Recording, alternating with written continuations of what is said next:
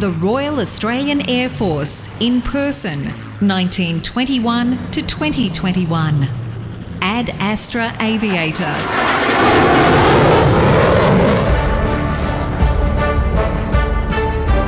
This is a series of podcasts recounting the personal stories of veterans and their families. The narrator is Gareth McRae, OAM. Well, for today's podcast and interview, I'd like to introduce you to Ray Seaver, who is in fact a Korean War veteran. Ray was born in Forbes in 1931, certainly during the Depression. By 1950-51, Ray was working as a cadet engineer in the Blue Mountains Shire, but found it didn't really suit his temperament. He then saw an Air Force advertisement recruiting pilots. He joined the Air Force and was sent for pilot training. In July of 1952, he was awarded his wings and was posted to fighters learning to fly Mustangs and Vampires. Ray was then posted to 77 Squadron, Iwakuni, Japan, via Hong Kong for further training on twin-engine Meteors and then off to Korea. Korea was blistering cold after Australia. He does report, and no doubt will tell you in the interview. At this stage, he had less than 300 hours flying and felt like Aero Club pilots had more hours. 77 Squadron operations were out of a very busy military airfield. Their accommodation was in tents of 6 people and was heated by a big central burner, but was still freezing. The new arrivals, of which he was one, were largely about 21-year-olds and were there to learn the art of war through interdiction. They had very little knowledge of why they were there in Korea. They all lived sheltered lives and were there fighting a war. They either bombed, rocketed or straffed, all very challenging for novice pilots. And if they were shooting at the Australians in the dive, they could see the golf balls going past, hopefully. On the dives, misjudging maybe the height and hills could lead to ground collisions, which did happen. Sometimes they were pressed in to adjust their aim, and they'd get hit by debris from the explosions. Additionally, you could get target fixation and fly straight into the ground. Enemy aircraft were sometimes a problem that needed good tactics to survive. Ray has a few good stories about encountering Migs. Yes, the incredible Mig. Crashes and deaths were in fact a way of life, but people in 77 Squadron just kept on getting on with it. I'd like to give you a quote from Ray before I introduce him. He said, when you flew 40 combat missions with 77 Squadron, you'd earned a medal from the Americans. When you flew 80 missions with 77 Squadron, your medal was upgraded. But then the powers that be in Australia decided against Aussies accepting foreign decorations and banned us from wearing them. There you go. Have a listen to Ray as he tells us about life in Korea with the Royal Australian Air Force. Well, today it is a great pleasure to be able to talk to Ray Seaver, who joined the Air Force he got his wings back in 1952. G'day, Ray. Hi, how are you? I'm very well. Ray, why did you join the RAF? Well, what happened was we moved from the city out to the country, out to the Blue Mountains, and I finished my schooling there. And there wasn't a lot of opportunity to do tertiary study, so I joined the council as a cadet engineer on the proviso that I did study at night.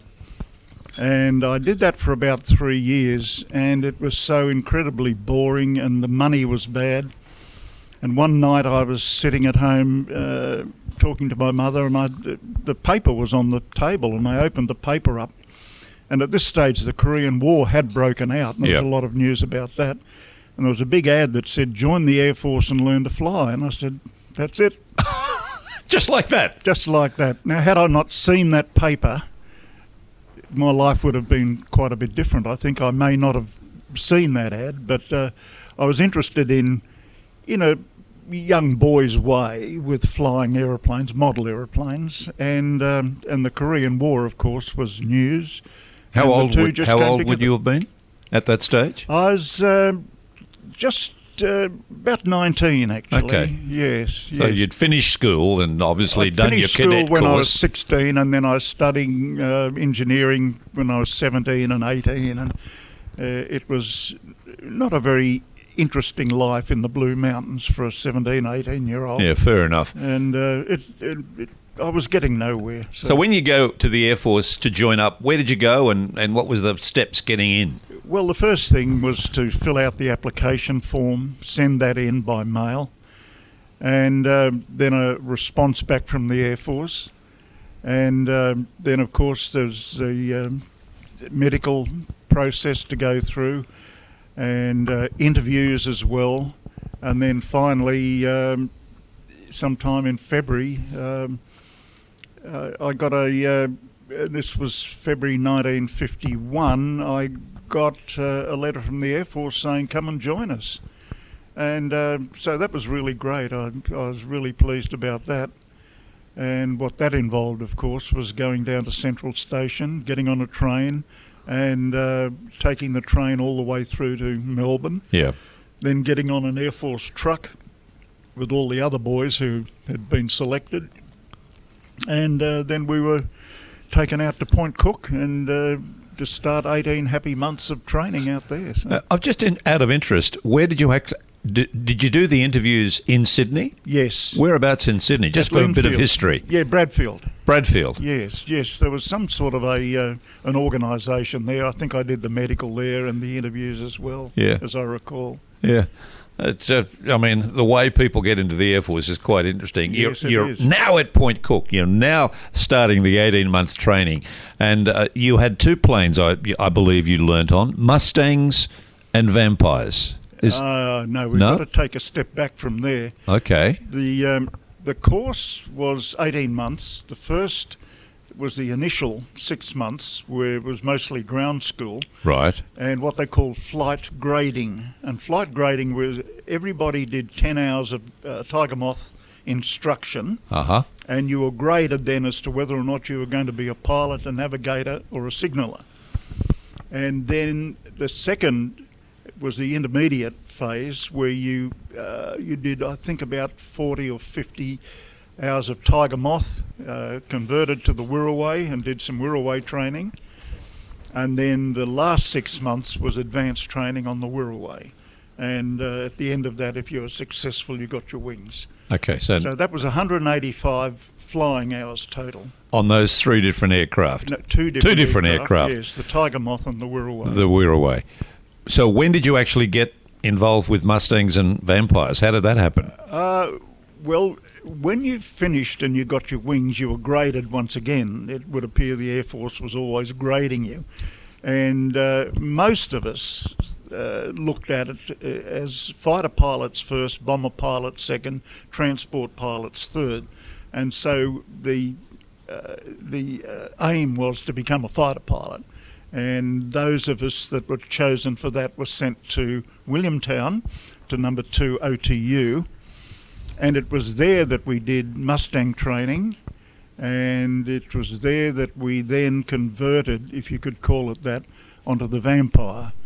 And they did not have a trainer, and that was a very interesting exercise, going from a Mustang, a young man with about 200 hours odd flying, and stepping into a Vampire with no training at all.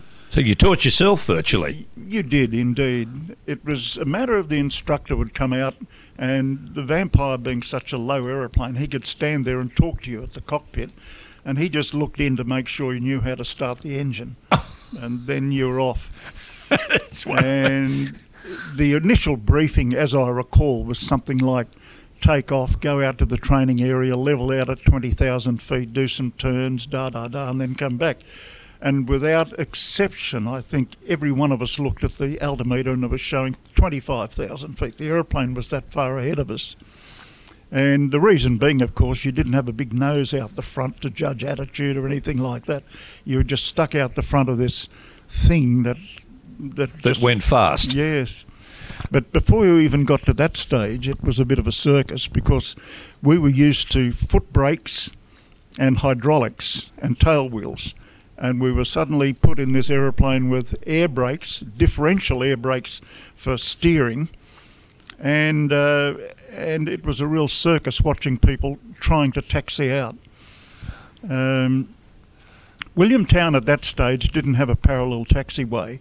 You entered the runway at midfield and you either turned left or right depending on where the wind blew. And when you all came back, the idea was you all landed, went to the end of the runway until the last aeroplane landed, then you all taxied back and you then exited at the midfield taxiway. Well, that was very educational, watching, once you'd landed and you wiped your brow and said, thank God for that, then watching the others come in and land, and that was really quite a circus. Yeah. But can we just go back to the Mustang for a moment, because I've read a lot about how good they were. So from someone who actually flew them, how good was the Mustang as a fighter? Well, it's hard for me to judge. I only had about 190 hours when I went onto them, but it was a delightful aeroplane, and we were going from 600 horsepower to 1,200 horsepower, and a big long nose in front of us as well. And the aeroplane got a little bit ahead of you until you got used to it. But generally speaking, I think we all handled it reasonably well. It was a very docile aeroplane, really. Nice big wide undercarriage, and the worry was if you got your tail up too high, you might just touch your propeller on the runway. So you had to be careful of that because they had a pretty big propeller, and if you just got your tail up a bit high, you might just take a nick out of the runway. Take a nick out of the... So... But they were good for, and we did air-to-ground gunnery and rocketry and dive bombing in them. So even though you only had 190 hours in the Mustang... No, not in the Mustang, total flying altogether. Oh, okay, When we got in the Mustang. So if you compared the Mustang to the Vampire from your memory, which was the more fun to fly and why? It's very hard to say, really. The Vampire was a funny little aeroplane to fly. It was very slippery, and it made it very difficult to do formation flying, for instance, because you didn't have a big propeller. If you pushed on the throttle, the aeroplane went forward. If you pulled back on the throttle, the aeroplane stopped going forward. But with a jet aeroplane, we soon learned that there was a lag, firstly, in when you push the thrust lever forward, there was a lag before anything happened. So you'd push it forward a little bit more, just as the first bit came in. And off you go. That meant you had too much. And it was a bit of a handful flying in formation until we got used to it. And that was particularly noticeable also on approach, is that if you started to get low and slow, you were in a bit of trouble, because then you would have to put a lot of thrust on and wait until it came, and if it came a little bit late, you'd touch down early. So, but you soon got used to that, and it was just a matter of getting used to being up with the aeroplane, I think. And in the Vampire, what was the cockpit like for a pilot? Cramped? It was, for an average-sized person, it wasn't too bad.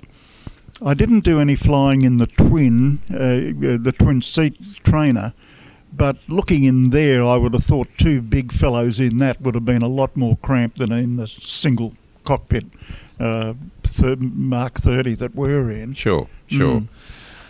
How did you get sent to 77 Squadron? What were the steps leading to that, Ray? Well, the whole purpose of us being at OTU was to go to Korea.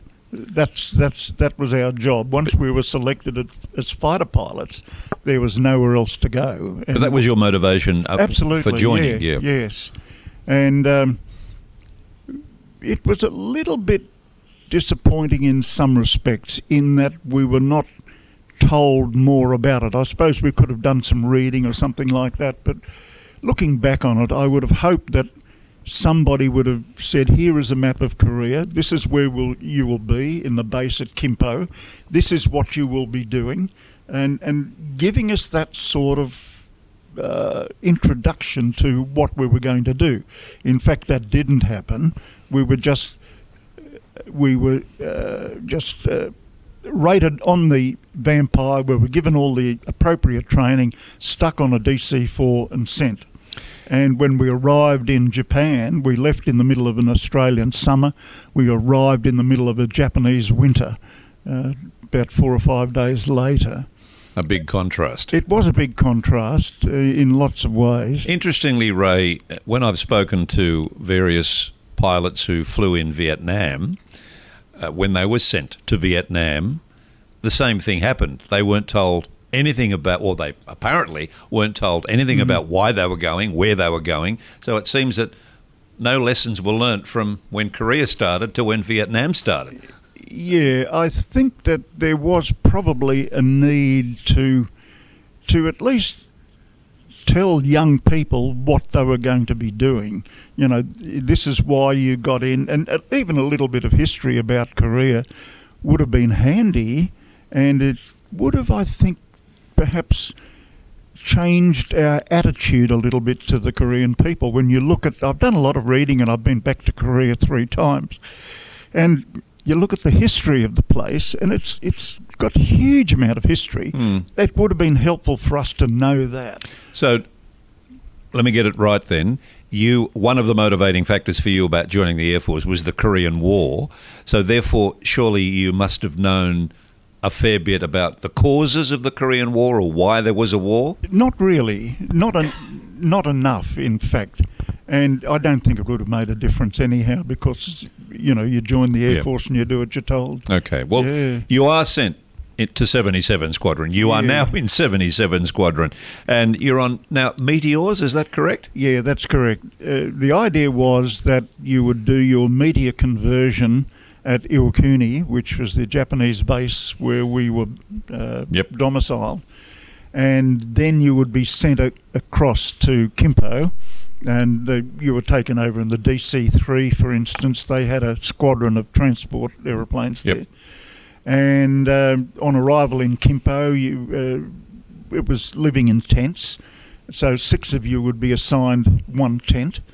And then the first thing that would happen would be that you would be sent on an area recce. There were 2 area recces, east and west. Mm-hmm. And the idea of that was you wouldn't be firing guns. You're out there just to look at North Korea. So a leader would take you out, and you'd take off into the northwest mostly, turn right, and then you'd be in North Korea. And if you're doing a west recce, you'd then turn left and go and look at all the terrain, come back, and then the next day or so you do the same thing, but you turn right and have a look at the eastern side. Sure. And then after that you were deemed to be operational. But so you must have thought, I've only had a total of 300 flying hours, and I'm a pilot going into a war zone. Yeah, well, that did cross our minds, actually, because none of us actually had 300 hours. Oh, right. We had more like, I think it was about 285 hours when we did our first operational flights. So we really didn't know a lot. And the other thing too, we didn't really know a lot about the Meteor. The Meteor training, they had a Mark 7 trainer, and you would do some circuits and a bit of the usual things, stalling, steep turns, and then you would do armament exercises, formation exercises in a Mark 8 at Iwakuni, and then you were deemed, I think I probably had about 12 hours on the Meteor, maybe a little more, and then you were deemed to be endorsed, and off you went. So the operational aircraft for you in the first era was Meteors in Korea? Oh, absolutely, yes, a Mark 8 Meteor. And what was the Mark 8 Meteor capable of? What kinds of armament did it have? It had wonderful armament. 420 millimeter cannons to start with. That was a huge firepower. And then we normally went with under-wing high explosive rockets as well. and that was for targets of opportunity, or you may even have been assigned a target. The operations were sort of, you'd do a reconnaissance. That was to keep, and we couldn't fly at night, so this is daylight only. This was to keep the enemy trucks off the road so they couldn't supply their troops. Yep. And so they had to go at night. The other thing, you would be given a target of a troop concentration or a sort of a powerhouse or something like that, and that was out, do the target, back again. And then on occasions we did bomber escort, which was, the Meteor was not too suitable for that. But they were the three sort of things that we would do. Yeah. So when you get to Korea, obviously the United States of America is the main force there. Yes. What was the relationship and instructions and cross-fertilisation of information like between RAAF and American commanders? I can't speak with authority on that. I was only a sergeant pilot. But the Americans provided us with all of our targets, and then in the morning our operations people would say, okay, we've got this job, you and you. Go and do that job. And so the Americans controlled that. And the other thing about it was, of course, we were half the squadron were NCOs. And there wasn't a suitable non-commissioned mess at Kimpo. So they told us, just take your sergeant's stripes off, leave your wings on, and go and eat in the officers' mess. So we sort of got to know it was the 67th TAC Reconnaissance Squadron, which was tactical reconnaissance. Yes. So we sort of lived with them, except that we had our own compound where our tents were. On the other side of the field was the 4th Fighter Interceptor Group, and they were the ones that went up and fought the Migs up on the Yalu River. So was the relationship pretty strong between American and Australian? Oh, yeah. They used to come and visit our mess occasionally. We had one particular warrant officer pilot who was very entertaining, shall we say. He knew every word of Eskimo Nell. And the Americans used to come down just to listen to Bob. And Bob would stand up on the bar with a beer and he'd recite Eskimo Nell, and they'd all cheer him. And at one stage, one of my friends got involved in a bit of a thing with a couple of Migs that were attacking some of their people who were doing their reconnaissance. And so that built up a bit of a bond as well, because they were happy that this fellow had saved a couple of their guys. Yeah, well, that's good. To what extent, when you first arrived, was your knowledge limited, and you just simply obeyed orders? Oh, that was it. Yeah, there were a number of things looking back on it that could have been improved, but that's what you did. You were told that tomorrow you've got the day off, or tomorrow down to the briefing room at 4 o'clock in the morning because you're taking off at 5, and you'd know ahead.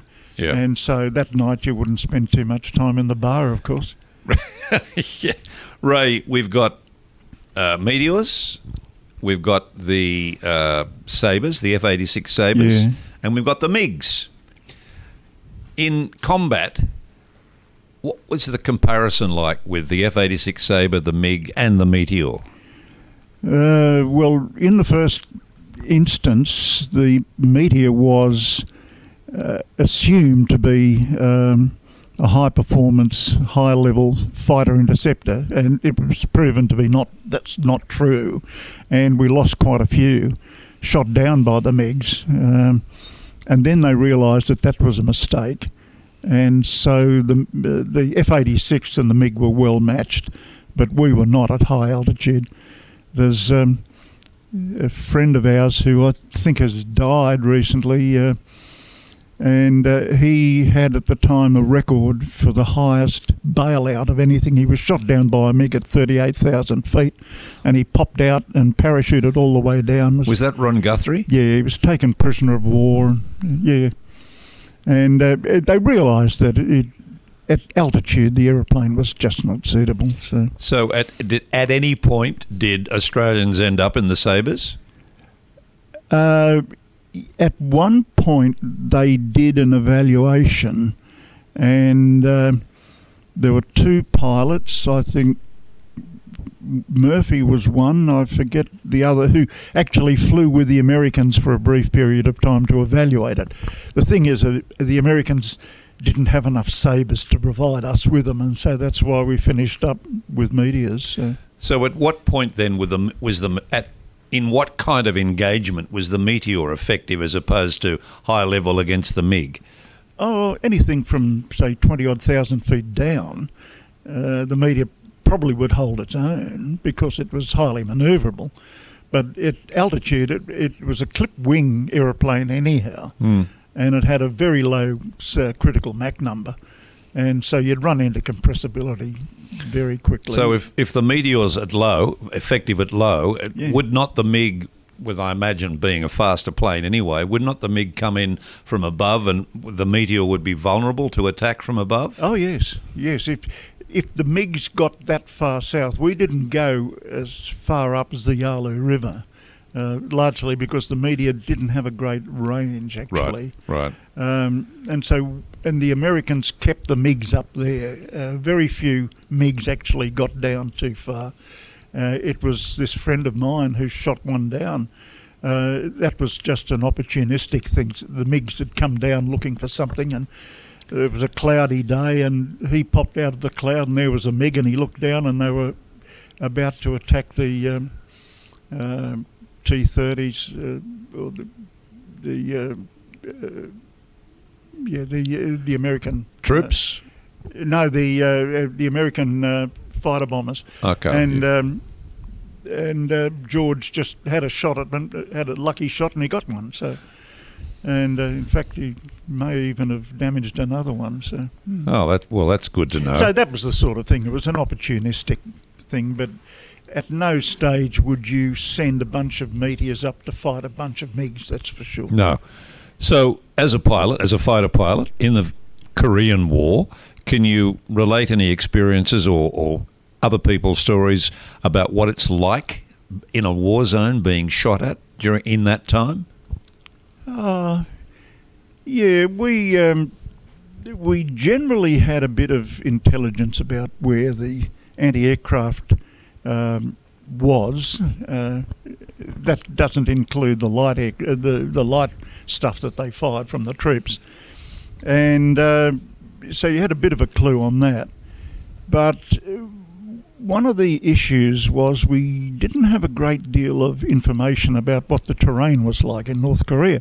So you'd take off from sea level at Kimpo with your altimeter set to 0, let's say, and you'd fly up into the mountainous area. And if you went into a valley, you had no idea how high above sea level or how far below you the bottom of the valley was. Right. And we lost a lot of pilots that way because they went down and down and down and said, oh, the altimeter's still looking good, I'll start pulling out now, and it was too late. They squashed in, and the Meteor had a habit of doing that, being a clip-wing aeroplane. When you rotated it to start climbing, it kept going down for a little period of time before it actually bit on the air and started to climb away. By the way, just correct me if I'm wrong, you mentioned the Meteor taking out the MiG. Was that George Hale, the pilot? Yes, it was, yeah. Yeah. Did he get any commendation for that when he got back? There was a bit of angst, actually, between he and the CO at the time. Really? Yes. Yeah, it was a bit unfortunate, but I don't think he got the credit that he should have had. Yeah, so Ron Guthrie stands out because he ejects at 38,000 feet in a Meteor.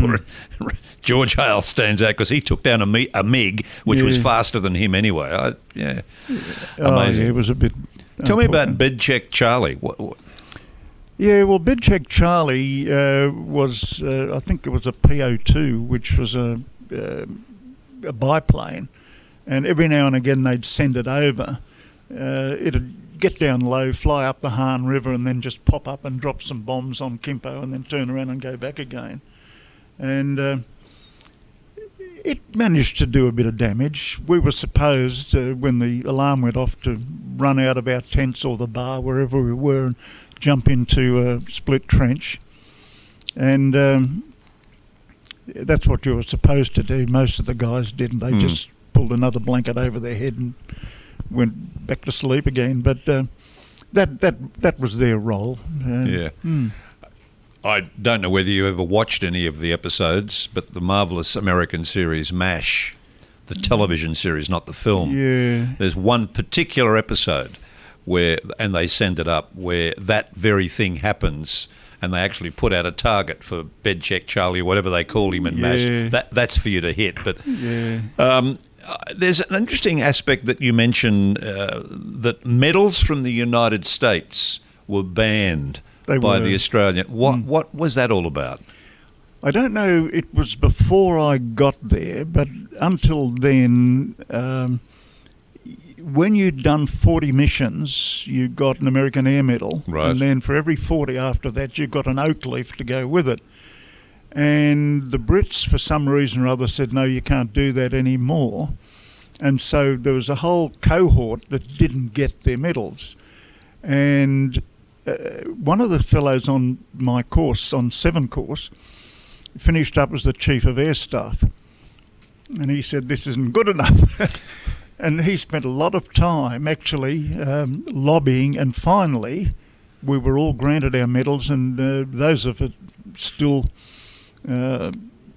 alive went down to Canberra, and the American ambassador gave us all air medals. So it was actually the Brits that decided. Oh, yes. Not the Australians. No, it was the Brits. Because there are only 3 occasions in which the United States, the President of the United States, has issued at a presidential event. One was Long Tan one was Long Tan, and the other one was actually in Korea.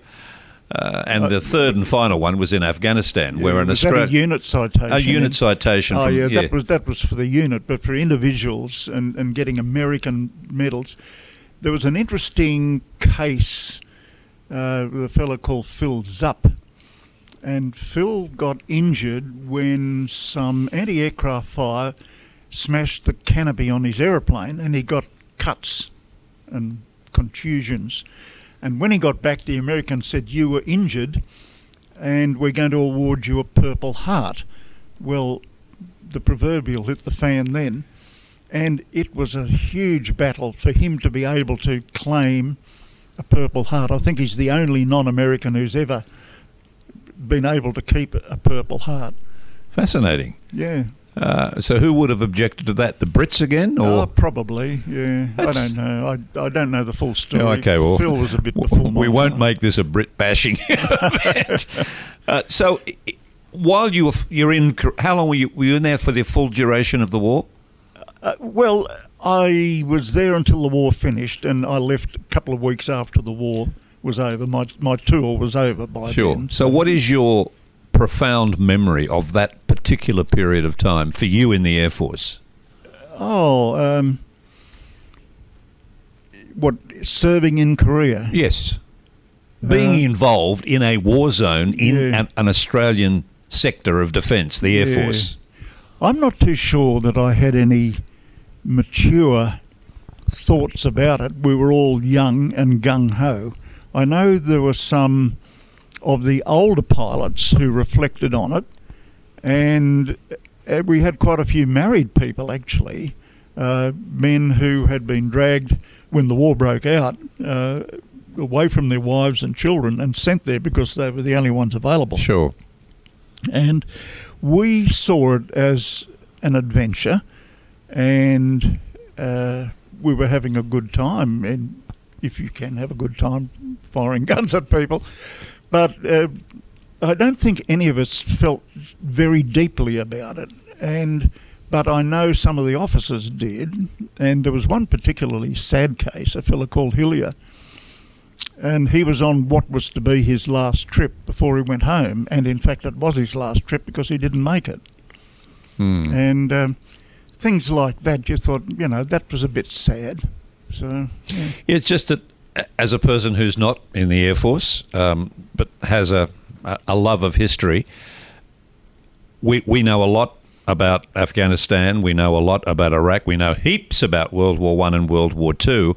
And a lot of people within Australia look at Korea, and it's earned the nickname the Forgotten War. Oh, yeah. And I'm just wondering, you now as a person who was in Vietnam, not what you thought about it while Korea rather, not what you thought about it while you were there, but in reflection, in thinking back on your career, what is your sense of it as a part of the history of the Royal Australian Air Force? I think it was an important part because it was a war we didn't really have to be in, but we went and served the United Nations. Yep. We lost 42 pilots up there in 3 years. Overall, I think it was just under 400, including Army people that were killed, Australians serving there. The thing that gets me now, I've been in touch with quite a few Korean people, and I've been to Korean ceremonies and things like that. The absolute gratitude they still show that some strangers from overseas actually went there and put their lives on the line for Korea. And they're conscious of what North Korea's like and what's happened in South Korea and how they prospered. Sure. And their gratitude is still very, very obvious there. As a young Air Force fighter pilot, were you conscious of the Chinese involvement in the Korean War? Not really, because we didn't actually get our feet on the ground. I know the Army blokes certainly were. And I don't think I'm not sure about the Chinese flying the Migs. They probably did, but we didn't tangle with the Migs. But I know we would have attacked a lot of Chinese ground targets. Sure. Certainly. Yeah. But we didn't actually have a direct confrontation with them. While we were in Korea, we were locked up in the base, and we had very little contact with native Korean people. We had a houseboy whose name was Kim. Well, everybody's name was Kim in Korea. And tell that to people today. Yeah, sorry, go on. Yeah. And he was a nice young lad, and to the point where we thought, well, we'll buy him a bicycle as a present. So we bought him a bicycle, and I think he sold it straight away and made money on it. The other thing we did was the three of us one night were in Iwakuni the night before we were due to fly out, and a young little dog got hit by a bicycle or a rickshaw or something, and one of the boys, it was yapping, he picked it up and stuck it under his jacket and said, we'll take this back as a mascot. So we smuggled this dog into Kimpo, and it didn't last very long at all. I think it finished up in somebody's cooking pot. So it might have been Kim again, so we don't know. Okay, he may be the person on the bike that hit the dog. But he might have. But we had very, very little contact with Korean people. So your main contact while you were there would have been Americans and British?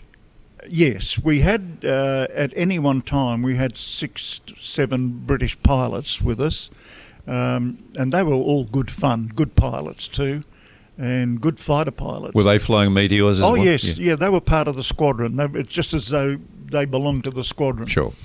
And they all performed very well. They were good blokes too. And in your 3-year secondment to Korea, did you get any R&R back in Japan, or were you in that?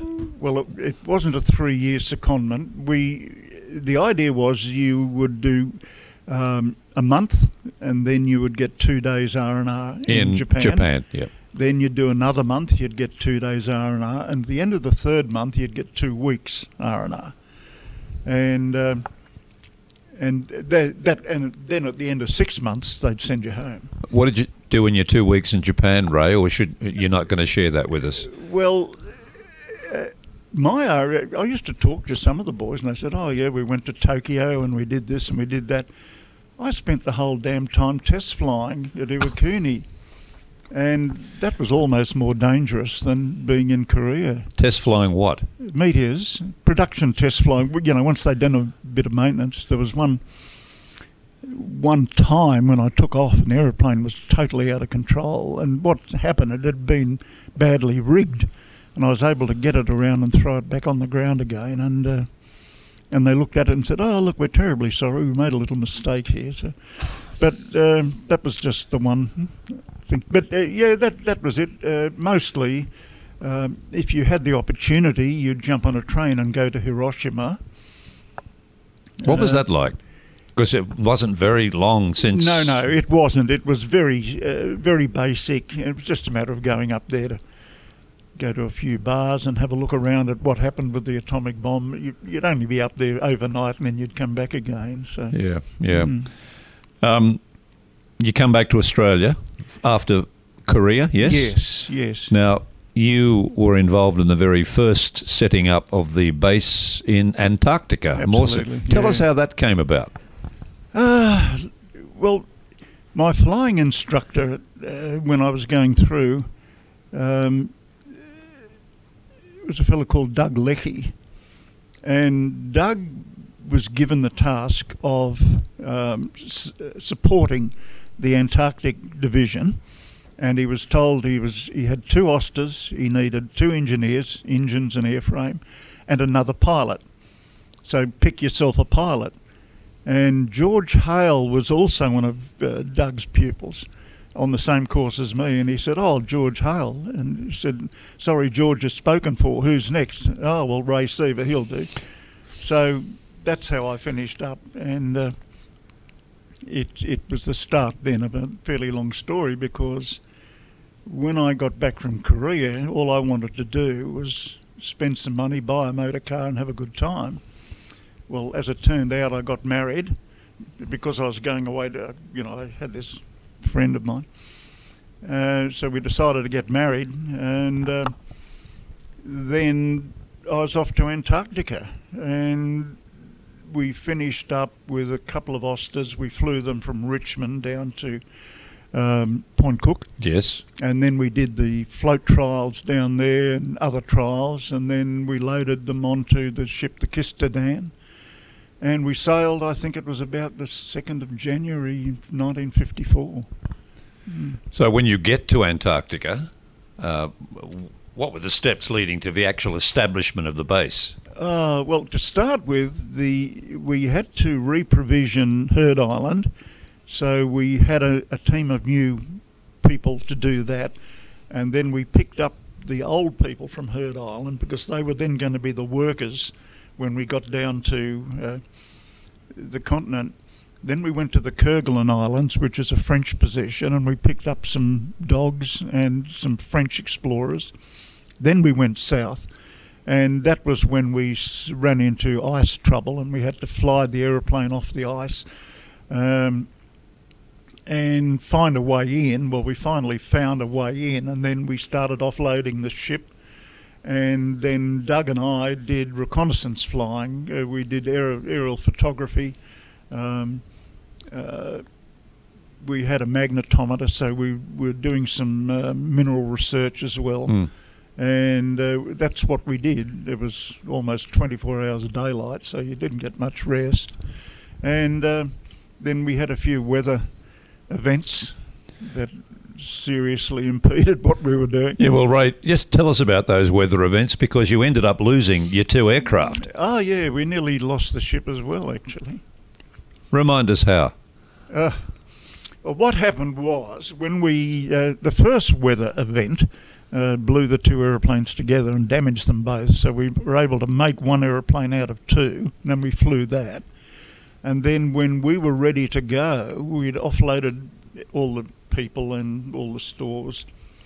They didn't reballast the ship, and it was riding pretty high out of the water, so we stuck the aeroplane on the back and we headed off. The Dr. Phil Law, who was leading the expedition, wanted to do some more exploring, so we went down to what they call Prince Olaf Bay, actually, and we did a bit of exploring down there, and then the weather came in and virtually locked us in, and we thought, well, we're here for the winter.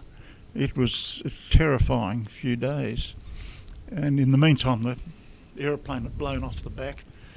And we thought, well, we're stuck here for the winter. We've got no supplies. Probably have to eat each other. But then another storm came in and broke the ice up a bit, and we scarpered out of there as quickly as we could. And once we got outside the ice, we were headed home then. So. Ray, I know when you finally left the Air Force, you ended up joining Qantas, and your career is quite extraordinary as far as that is concerned. But my focus really is the history of the Royal Australian Air Force and men and women who've served in it. When I came back from, there was a number of personal events that affected me greatly.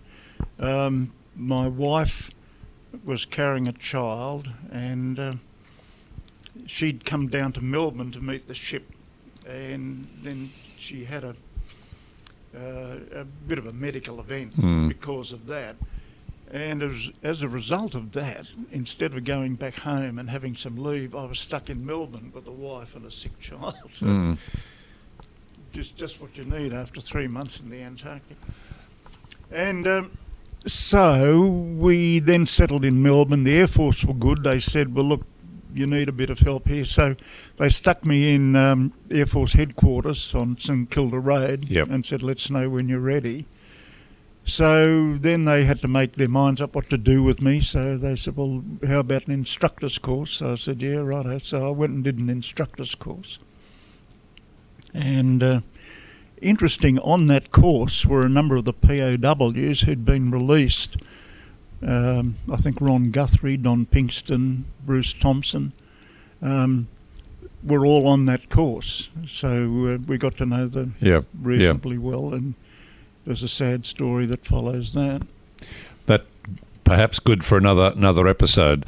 But Ray, look, I think what I really want to underline is the fact that someone listening to you right now, here is a man who was in Korea. Korea is an area where Australian men and women were on active service. It is an important part of Australia's history. It is an important part of the history of the Royal Australian Air Force since 1921, a significant role. So, Ray, I want to acknowledge that and thank you very much for your time. But more importantly, thank you for being part of such an important part of Australia's history. So, sir, thank you very much. Thank you. Globally, the RAAF has between 500 and 700 people on operations every day, contributing to coalition operations, peacekeeping, and humanitarian and disaster relief. The RAAF takes pride in its service. It has a history of endeavour and sacrifice, which has won it a place in the hearts of all Australians and a position of respect among the armed services of all Australia's allies. The RAAF will never tarnish its record. It carries on in the proud tradition of Per Ardua ad Astra.